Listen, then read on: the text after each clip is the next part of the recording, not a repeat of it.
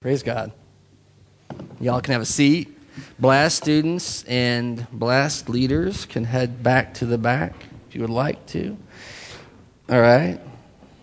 While they're heading out, we'll do a little, take care of a little administrivia. I mentioned to you earlier, we're going to have some pizza after worship today. It's at our house, which is not 1119. It is 1518 Washington, right down the street from the church office.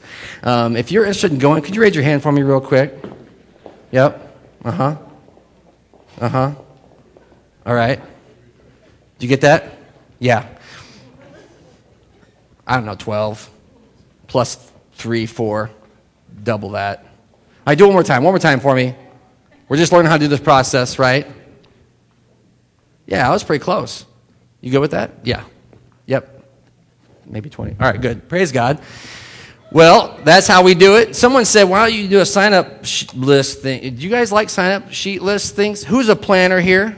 Who's a planner? I apologize, MJ. Yeah, I apologize. See, 3 of you. That's all that we have left now of the planners in our church. Yeah. No, we want to make it informal, and we want to make a time. I want to explain a little bit about it. We're going to get into the Word, but I want to explain a little bit about why we're doing that. We just feel like everything is so compressed for Family Bible Church because we rent this space. Now, I know some of you come out for Bible studies through the week. Some of you come out and do something else and get together. We're going to have family groups, which is going to be awesome. They're kicking off in a few weeks here. And so that's a great way to spend more time together and, kind of doing life together, living life, caring about one another, loving one another well. But we realize as a church, we don't have a chance just to all hang out often. And so we tried to build that in this year. We usually have New Year's soup this time of year. We actually wait till the Greenville students come back in a couple more weeks to do that. But we're going to not do it and instead do pizza monthly with everybody. So hope you can think about that. If you're a planner, 3rd Sunday, next month, it'll happen again. And you can be ready. You can be like, I know this time I'm raising my hand because I'm going to go. All right? Praise God. Well, we're going to spend some time today. We're in a series. I'm going to see if I can find the proper starting. Hey, yeah, I found it. Good deal. Slide. We're in this 3-week series we're doing called More Than Enough, right? And it's this look at our opportunities to give to others. And we've been talking about it. It's from the 8th, 9th, and 10th chapters of the second letter to the Corinthian church. That's 2 Corinthians 8, 9, and 10. I say that to you so you can read it on your own. I don't want you coming here on Sunday and it being like, well, because the pastor said, it would be much better that you would look at the Word of God yourself and see what it says. Just read it. One of the beautiful things about Scripture is what it says out. Like, the first thing it says is what it means. And there's always deeper meanings, but man, it's right there for all of us to get. God is not hiding himself from us.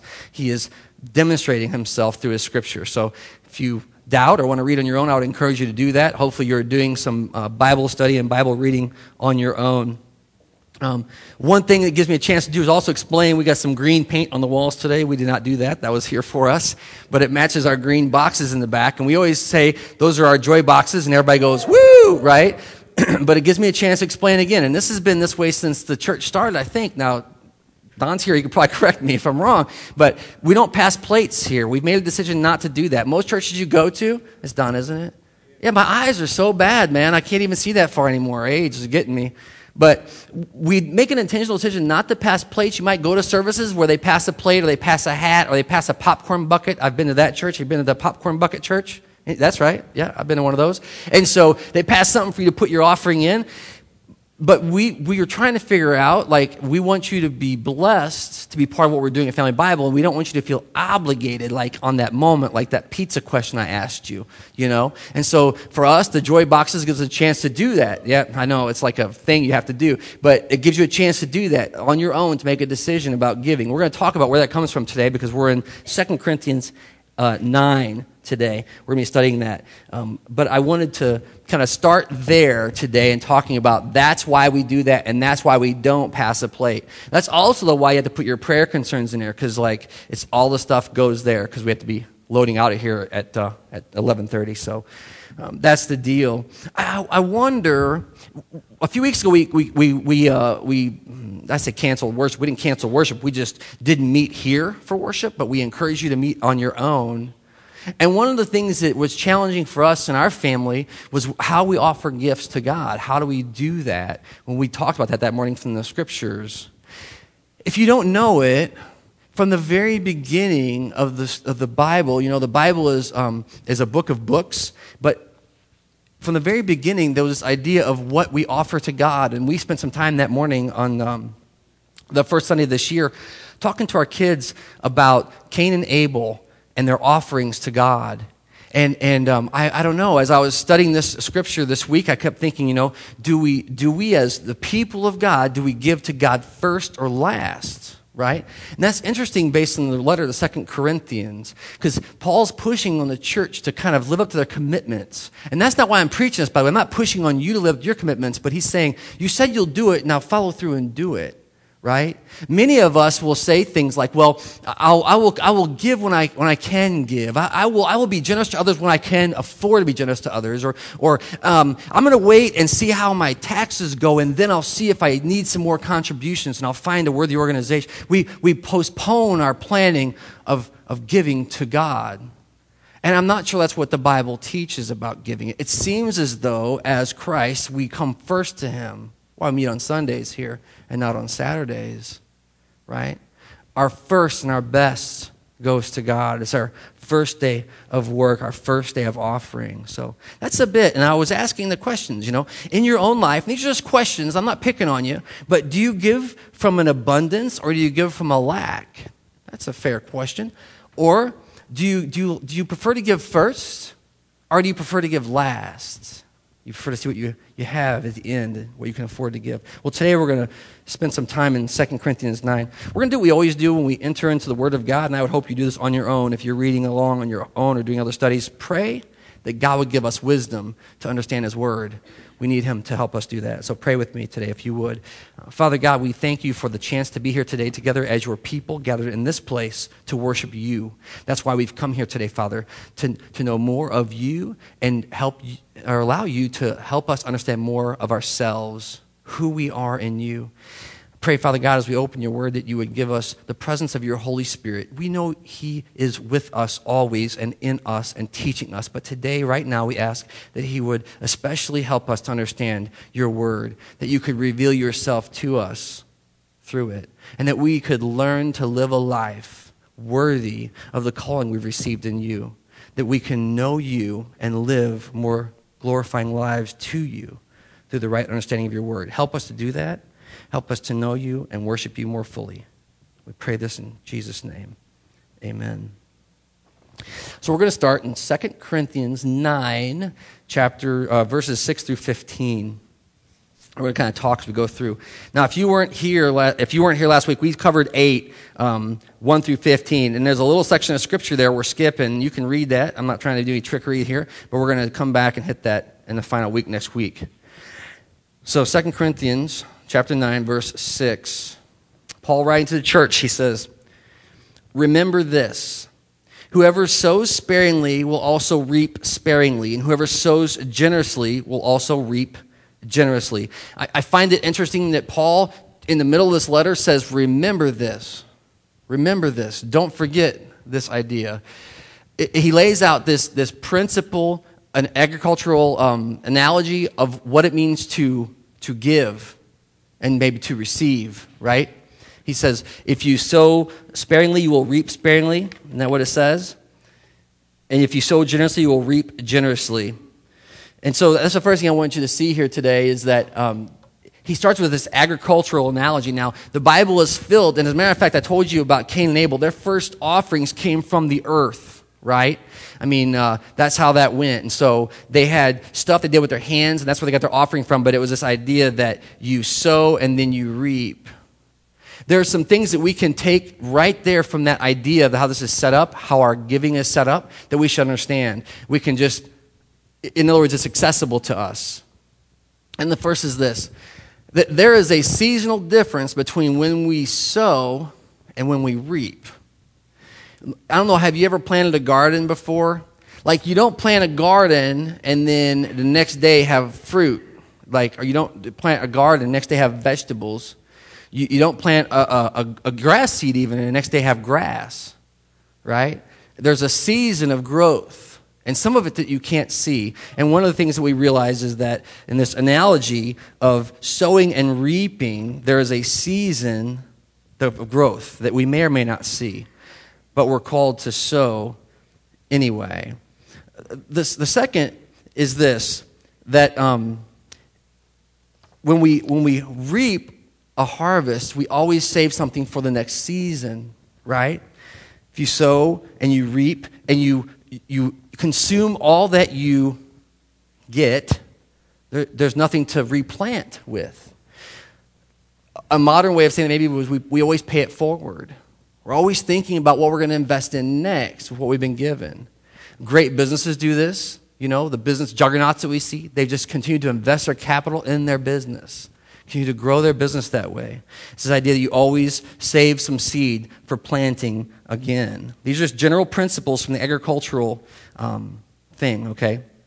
And then the third is that there's a proportional relationship between sowing and reaping. Now, I said last week there's a proportional relationship in generosity, meaning a proportion of what you've been given and how much you give, but there's also a proportional relationship between how much, and that's what this verse actually says. The less you sow, the less you get. The more you sow, the more you get. That's what the word says, okay? And that's pretty straightforward. We understand that, and that, again, would make sense. The more seeds you plant, the more crop you reap often, okay? And so that's kind of the agricultural idea. And I brought some things along today that I was going to use as my seeds, a little bit of an illustration, if you will.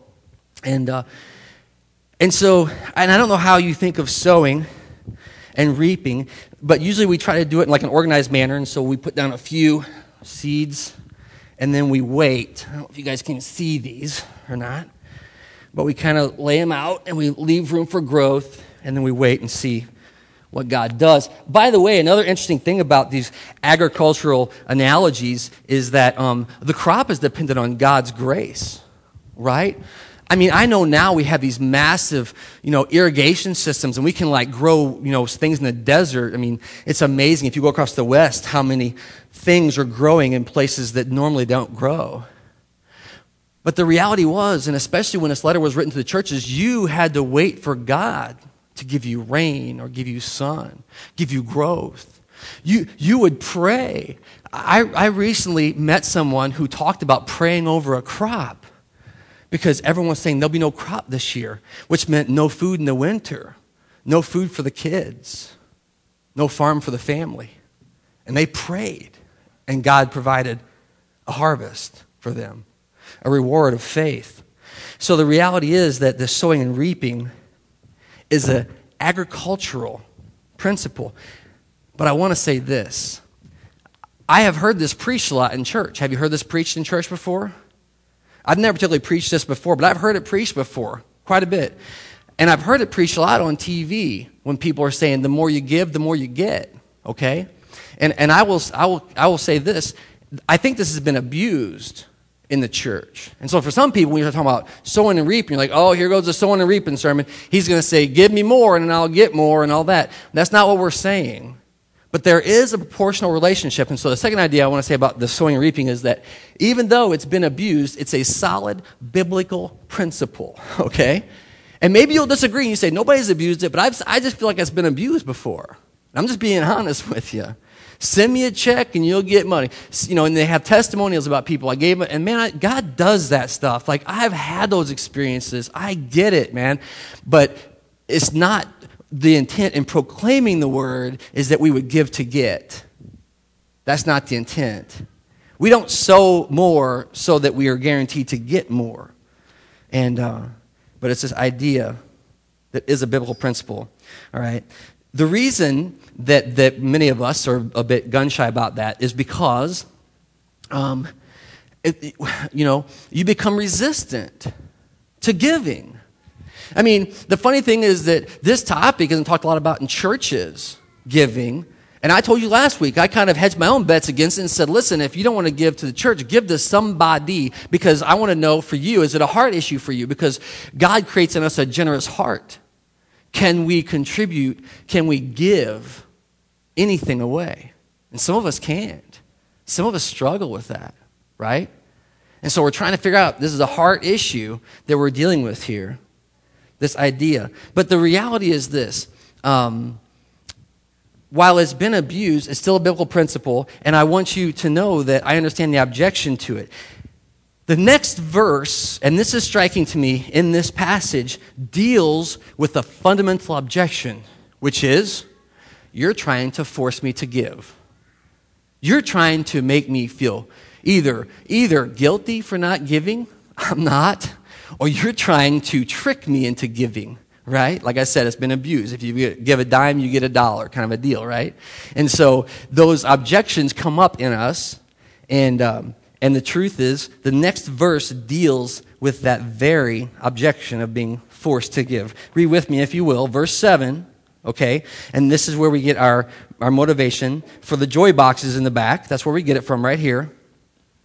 Each one should give what he has decided in his heart to give, not reluctantly or under compulsion, because God loves a cheerful giver, or he loves a joyful giver. And I want to read that again with you. He says, each should give in their heart as they have decided to give, in their heart, not reluctantly or under compulsion. And I wrote that up as this way, right? We need to pre-decide our gifts. We need to pre-decide what we're going to give. And I got news. This helps you for so many reasons. But the first is that you've made a decision, a clear-headed decision. It wasn't an emotional decision. It wasn't a thing you're going to regret later. You know what I mean? And I know some of you have done that, and God's blessed that, and praise God. But, you pre-decide what you're going to give. Now, I want to say this. We're going to talk about this too. I do think in the moment, if God teaches you, tells you what he wants you to give, our response as believers in Christ is obedience. That's what's required, obedience to the command. Not to the command of a pastor or a person who's compelling us to give or making us, forcing us to give, but of God saying to us, don't worry about everyone else. This is what I'm calling you to do. You see, because all of a sudden then, in that moment, it becomes an issue between me and God. My heart and God's heart. My spirit and God's spirit. Are we in step or are we not? And it takes all the people out of the room. You know what I'm saying? It's not about, and that's one of the things that's funny, because going back, and I'm not picking on passing the plate, because I'm down with churches that pass the plate, but it's that thing where you don't want to be the guy that doesn't put something in the plate, or you don't want to be the guy that takes something out of the plate, you know what I mean? There's a lot of money in there sometimes, or you need change, maybe you need change, you know what I'm saying? You put in a 20, you take a 10. That's legit, right? That's giving. Nobody sees you put the 10 in when you do that. So you're like, oh, and there's that moment where people say, are you giving? And you start fumbling around for where is it at? Honey, you got money, and you have pre-decide what you will give. Have a predetermined thing. I tell you, in our family, we do this. This is just us, but we do it through budgeting. We pre-decided. It makes it really easy for us. We don't ever feel compelled. We pre-decide. But we also listen to God's Spirit as we give. See, the truth is that the reason we want to listen to God is because many times in my seeds that I have to sow, right, I have them in my pocket, and when I'm asked to give, I have to get them out. And the trick here is that you know how many seeds you have in your pocket, right? And God knows how many seeds you have in your pocket, but nobody else knows. Do you know what I'm saying? How much you have to sow. You can say, it's not fair for you to ask that, but God knows how much he's given you to sow. He knows how much he's entrusted to your care. And he knows when he's compelling you to do something, why he's compelling you to do it. And I don't know why he's compelling you, or you don't know why he's compelling me, but we know he's compelling us. And he knows. And that's all of a sudden why there's an issue like we find in the book of Acts, where Ananias and Sapphira are part of the early church, and God knows what they have, and God knows what he has in their heart to give, and they decide to act like God doesn't really know what they have. And they just give a little compared to what he's asked them to give, because he knows. You see what I'm saying? And we look at that and we go, oh, what's wrong? That's crazy. But God's not asking us of things. We said it last week. He will not ask you to do something you aren't capable to do. And that's not just financially. That's with your gifts and talents. That's with your time. Anything in life that God is asking of you, he's not holding you accountable for things you can't do. And he's not holding us accountable as a church for things that we can't do, only the things that we can. He knows how many seeds that we hold. The last I will say about this from this verse here, 7, is this.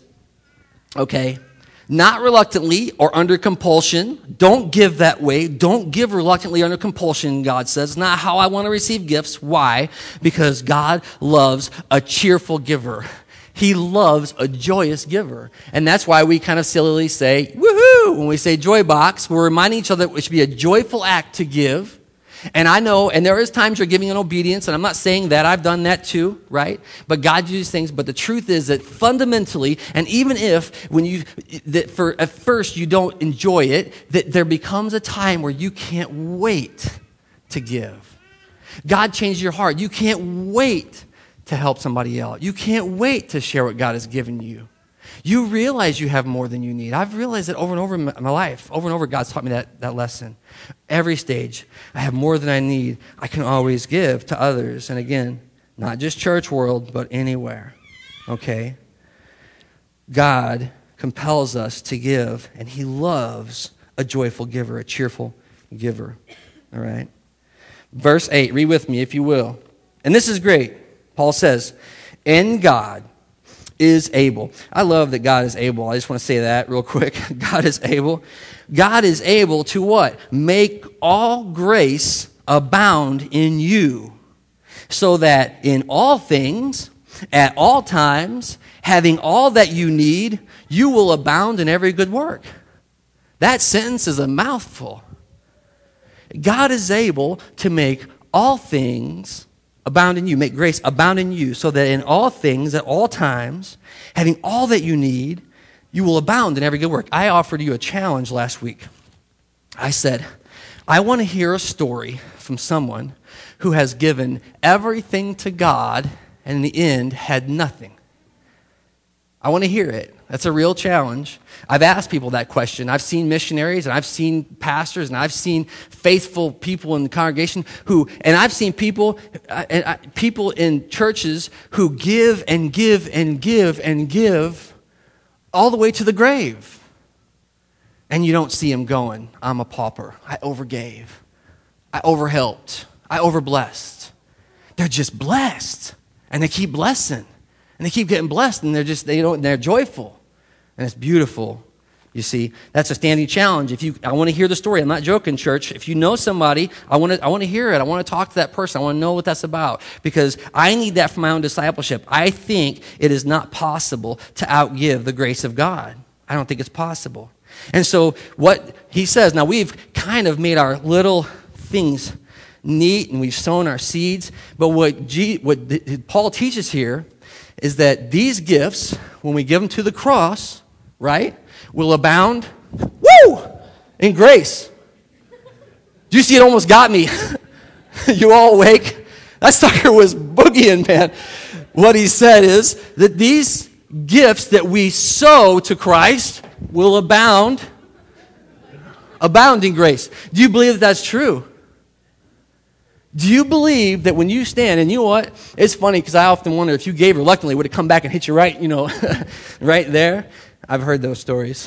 But when we give to Christ, the gift comes right back. Grace. And you know what you find? You find that you have more to give. You're like, oh, I got more. Look at Daryl. He's nervous. He's in the front. He's like, why did I sit in the front today?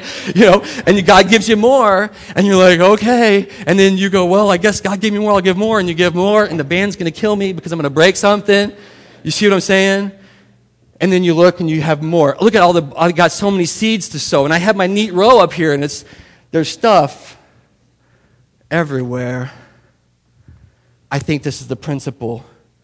You can't outgive God. We're going to find out why later. Paul wraps all this up at the end of this verse, but it's beautiful. You can't outgive God. You will abound in every good work. And I know I'm being kind of funny, but I want to read to you from the Psalm 112. Hear what the word says. Praise the Lord. That's hallelujah. Blessed is the man who fears the Lord, who finds great delight in his commands. His children will be mighty in the land. The generation of the upright will be blessed. Wealth and riches are in his house, and his righteousness endures forever. That's the man of faith. Listen now. Even in darkness, light dawns for the upright, for the gracious and compassionate and righteous man. Good will come to him who is generous and lends freely, who conducts his affairs with justice. Surely he will never be shaken. A righteous man will be remembered forever. He will have no fear of bad news.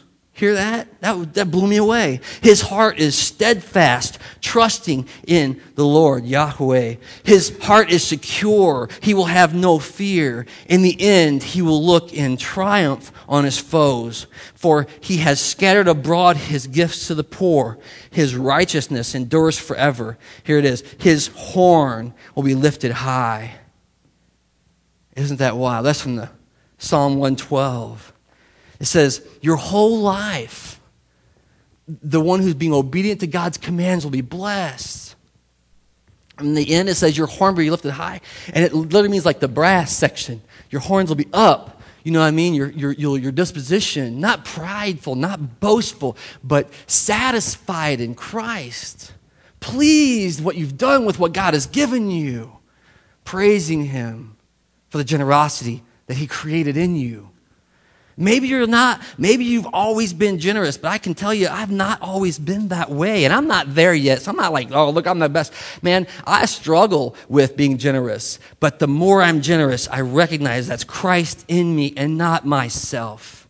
It's not me, but him working in me. All right, I told you we're going to get to this. Here it is in verse 10. Now, listen to what he says. Now, he who supplies the seed to the sower, and we already said that, God has given us seeds in our pocket, right? He who supplies seeds to the sower and bread for food will also supply and increase your store of seed and will enlarge the harvest of your righteousness. You will be made rich in every way so that you can be generous on every occasion. And through us, your generosity will result in thanksgiving to God. I don't know where I'm at with my slides, so let's see. Yeah, we'll rebound his grace. Yeah, this is cool because in verse 10, what the scripture says is that God gives the seed, and we get that, but God gives the bread. He gives the seed and the bread. I told you earlier there's a season between giving and harvesting, sowing and reaping. But here's what he says. He gives us the seed to plant, but where does bread happen? Bread happens after planting, after a season of prayer, after harvest, and after you've given it away. At the very end, somebody takes that harvest and they do something that happens in kitchens. I don't know what it is. It's cooking? Is that what that's called, Christiane? Okay, I don't know what, but it's magic. They stir a pot and poop, out comes this like piece of bread. I don't know, but that's what I'm saying. It's the very end of the process. And I'll tell you why I mention this. He gives both the seed and the bread because he is sovereign over all of it. All of it.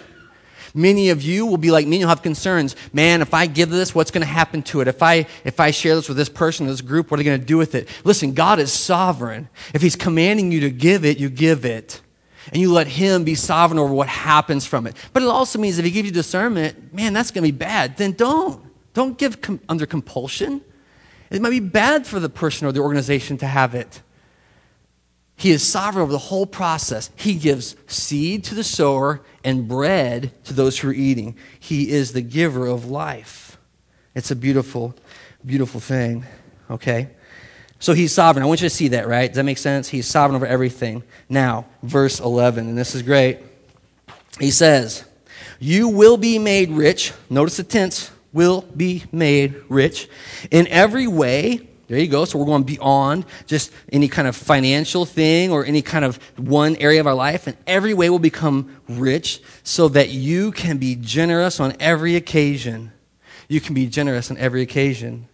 I had an interesting conversation yesterday with someone in my family who talked about the experience of perceiving others as rich. And he was talking about how he went to someone's house and he said, man, these people are rich. And he thought he knew them pretty well. And he went to their house. He's like, they're rich. And I said, it's funny because we all have that perception of who's wealthy, don't we? And as we talked about it, he said, it's funny you said that because I had a couple of kids that came to my house and they said to us, you guys are rich. because what he has, they don't have at home. It's a whole different thing. They don't have something like, the amenities, a clean carpet, windows that don't have curtains blowing out of them. You know what I'm saying? But he's in a house that's got like the built-in Frigidaire stuff or whatever and the marble tops. And he's like, wow, this is really rich. And I told him, I said, I tell you what, I guarantee you, and you know this is true, if you go into those people's houses that have all this stuff and the amenities, they look to someone else and they say, man, those people are rich though. Right? I mean, we're just barely making it. But those people are rich. No, we're rich. I mean, we're all rich. We are. And we're blessed to be a blessing. We're given so we can give to others. And that's what he says here in verse 11. You will be made rich in every way so that you can be generous on every occasion. Man, how awesome would that be? To be generous on every occasion. And through us, now he says, your generosity will result in thanksgiving to God. And through us, you will be, your gifts will be manifest as thanks to God. So, you keep going, you have all these opportunities for joy. And I know what some of you are thinking, don't throw any more bouncy balls in church. And I'm going to not do that. Because there's something about giving away bouncy balls that's fun. Do you see what I'm saying? Right? I mean, it's a joyous process, giving them away. Oh, my goodness. Mike's like the guys in the background getting enough bouncy balls. Right? Tyler wants some over in the sound booth. Listen, what would it take to be a blessing to somebody in your life? Well, who do you give these away to? What do you do with everything that God has given you? And when you get to the end, all you have left is joy. Right? Praise God. That's silly. I mean, I'm not just trying to be stupid. I'm trying to say, really, like, what do we do? What are we afraid of? And bringing happiness and laughter and joy. Paul says this, our gifts will manifest as thanks to God. People will just go, man, praise God you came. Praise God you gave. Praise God you supported. Praise God you prayed. Praise God you served. Praise God you showed up. Praise God you hung out. Praise God you didn't leave. Praise God. It manifests in thanksgiving to God. Our gifts, our joy is grace to others and to ourselves. This service that you perform in verse 12 is not only supplying the needs. You see, we always think that, well, we'll meet the need and that's it. No, but it is also manifesting in many expressions of thanks to God. It's overflowing in praise to God. Because of the service of which you have proved yourselves, men will praise God for the obedience that accompanies your confession of the gospel of Christ and for your generosity in sharing with them and with everyone else. Man, that's a beautiful verse. That's a beautiful thing. Your gifts will manifest in thanksgiving to God as you share with them and everything else. And what does it say? Your obedience will manifest in thanksgiving to God because of your obedience to Christ. You go because you're called to. You give because you're called to. You serve because you're called to. And people see your obedience not to an organization, institution, or a person, but to God himself. Wow, you really believe this stuff. You are really giving yourself away. It's beautiful. Our generosity manifests in thankfulness. It's simple obedience for us, but others, it says in 14, receive it as grace. Listen to the final word. And in their prayers for you, their hearts will go out to you because of the surpassing grace that God has given you. Thanks be to God for this indescribable gift. And isn't that awesome? Isn't that awesome that he does that in our hearts? That he turns our hearts from like inside to outside. That he breaks our hold over all the things we have to have. And I've said it before today and I mean it. It's not a joke. I'm not saying I got that figured out, but I'm saying he's doing that in me. I hope he's doing that in you, breaking us open so we can bless others with what we have. It's what our call is in this life. Well, we're going to end here today. The funny thing as I think about what God does is we're going to have communion. And I was explaining communion to someone just recently, and communion is like the opposite process. You know, earlier we heard that the seed manifests in bread, but here we see that bread that's broken actually brings a harvest of righteousness. And it's not the bread, it's not magic bread that when you break it open, you're saved. It's Jesus who sat down with his disciples and he said, "This is my body, which will be broken for you." And he said, "Every time you eat this bread, remember me." And then he took a cup, and in the same way, he gave thanks and praise, and he gave it to the disciples. He said, "Take it. This is a new promise wrote in my blood that your sins will be forgiven." I said it's crazy because the truth is this. Jesus, on this cross, ended his life possessing nothing. You've seen the pictures, the drawings, the statues. He's barely covered, and that's probably just for your satisfaction. As he hung dying with nothing left to give, he says, "Forgive them, Father. Forgive their sins." And from his utter lack, he gives us eternal life. From a position where everyone had left and someone said, "What good is he now? He can do nothing." God saves the world. This is what compels us as believers in Jesus. This is what calls us to mission as believers in Jesus, is his offering with hands empty on a cross. If you don't know that today, it's as simple as understanding that truth. Jesus died to forgive all of your sins. And a righteousness that we could never have, the price that we could never pay, is paid for us, a debt that we can never get out of in any way, is lifted from us as an act of grace. We just receive that from him. And that's the truth. And so if you got stuff in your life that you're like, but I'm a mess, I don't have it, that's who Jesus died for. He died for all of us, and we're all a mess. He gave his life for all of us. I'm going to ask you to pray with me, and we'll have communion. Father, today, for my brothers and sisters who are here, I give you praise and thanks. We know how you saved us and delivered us from all kinds of evil, from all kinds of sinfulness, Father, and you still are doing your work through your Spirit today.